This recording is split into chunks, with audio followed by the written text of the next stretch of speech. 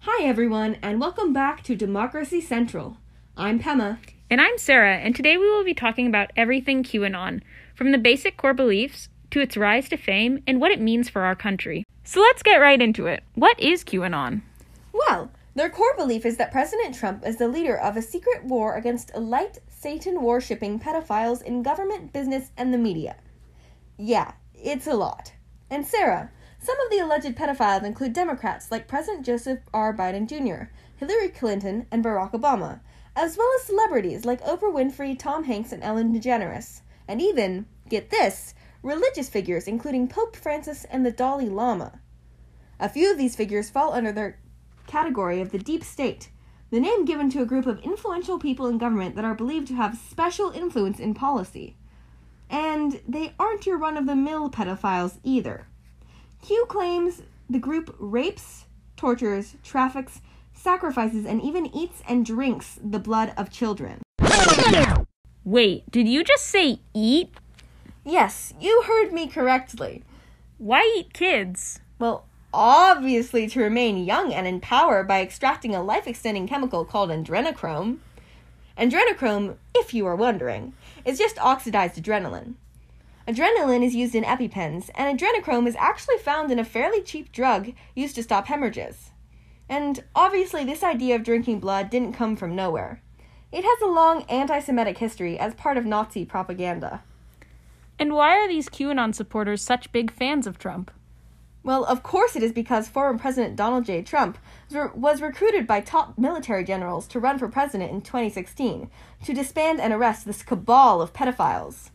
He was supposed to enact martial law, and with the help of elite military members, would bring these criminals to justice. This day of reckoning is referred to in the Q community as the Storm.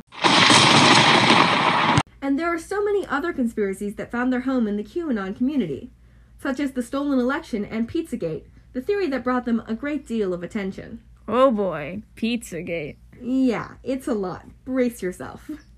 Basically, emails between Hillary Clinton and John Podesta were leaked, and people decided that a local pizza parlor, Comet Pizza, was actually just a front for a sex trafficking ring with a child rape dungeon in the basement.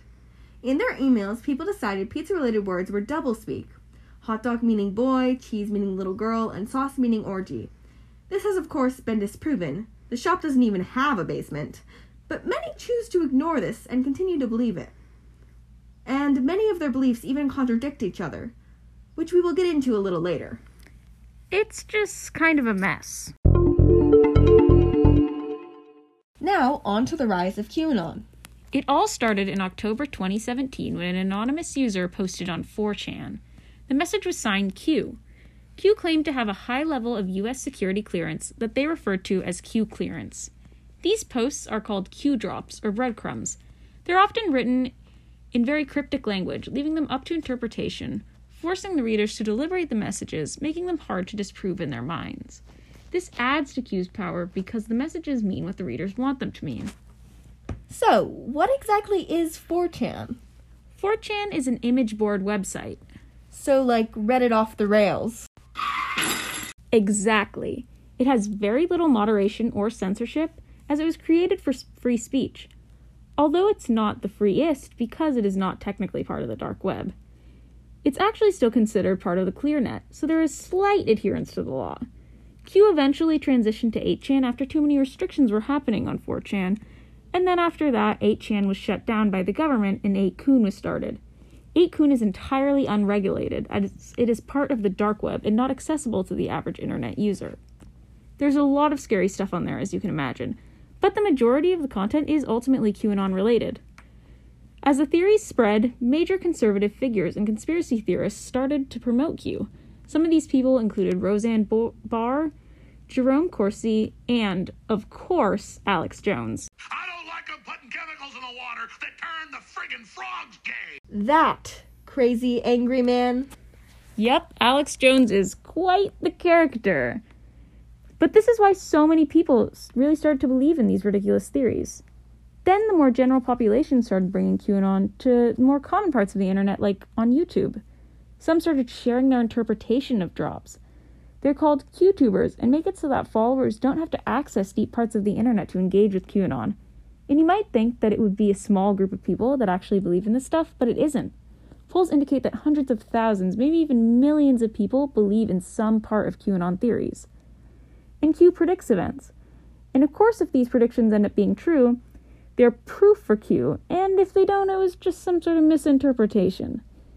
Epstein's arrest actually served as a major source of proof for Q's authenticity.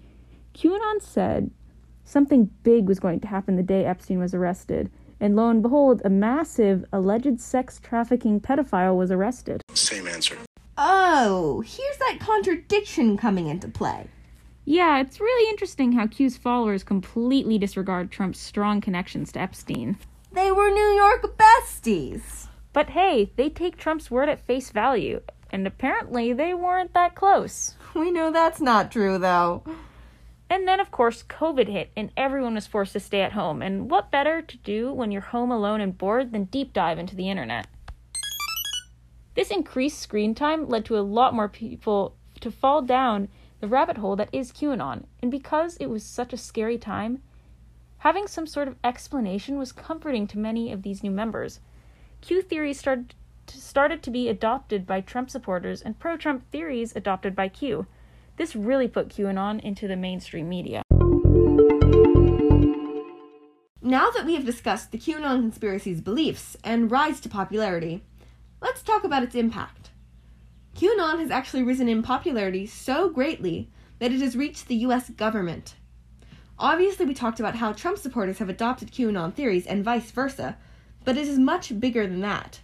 In 2020, 24 Q believers ran for Congress, 2 of which were actually elected. You're kidding. Their names, which I'm sure you have all heard, Marjorie Taylor Greene and Lauren Boebert. Let's talk a little bit about them.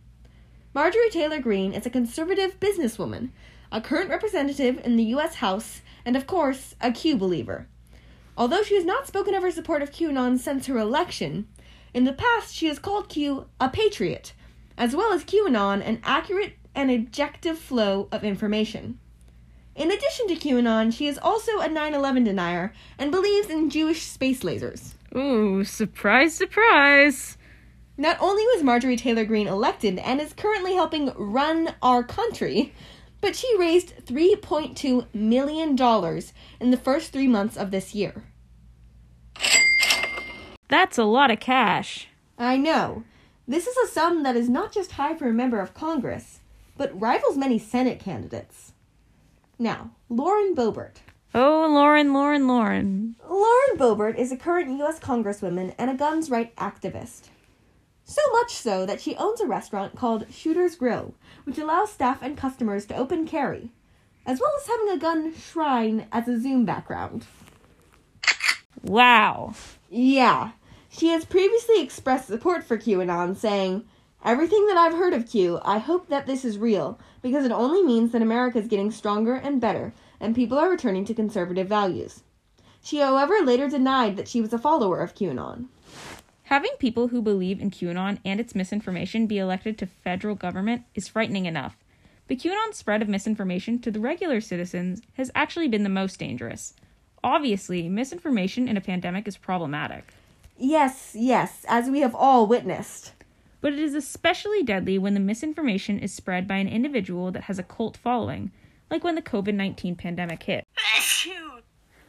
Q took the position that COVID was created in a lab by the Wuhan Institute of Virology as a bioweapon and helped spread the belief that masks don't work. This contributed to the spread of COVID and, as a result, caused more deaths. Of course, this is not the biggest instance of QAnon's misinformation becoming dangerous.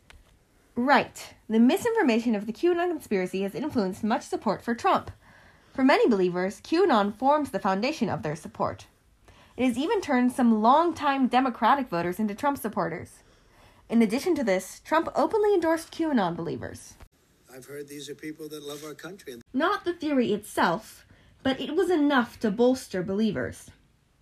So, what happens when a bunch of conspiracy-believing extremist Trump supporters who have been preparing for the storm, a day of violent reckoning that has yet to arrive, are told by their valiant savior, hero against pedophiles, that the election was stolen from him. If you count the legal votes, I easily win. You guessed it, they believe it. And, well, January 6th happens. Here's the story. Close to the election, QAnon posts of all kinds are wiped from most platforms due to concerns about misinformation and its effect on the election. Unfortunately, this only fans the flames of believers because they read it as being silenced by the powerful because the Q armies fight against them. Election day rolls around and Trump loses, but claims the election has been stolen from him. This brings us to the morning of January 6th. Ron Watkins, co-administrator of 8chan, says that the mother of all bombs was about to drop, claiming that Q had proof, audio, visual, and documentation that Pence stole the election from Trump. The Stop the Steal rally happens, at which Jim Watkins, other co-administrator, says this march wouldn't be happening right now if Q hadn't been there. The rally then turns into a violent riot in the January 6th storming of the Capitol. That event is now over, and U.S. democracy survived, but QAnon's connection to it has larger implications. According to ABC News, the high profile of QAnon adherents in the Capitol riots represents what experts describe as a stunning evolution from a harmless fringe forum for people peddling outlandish conspiracy theories to a gathering space for those intent on plotting domestic terror. Again, this is Pema. And this is Sarah. Thank you for listening to Democracy Central.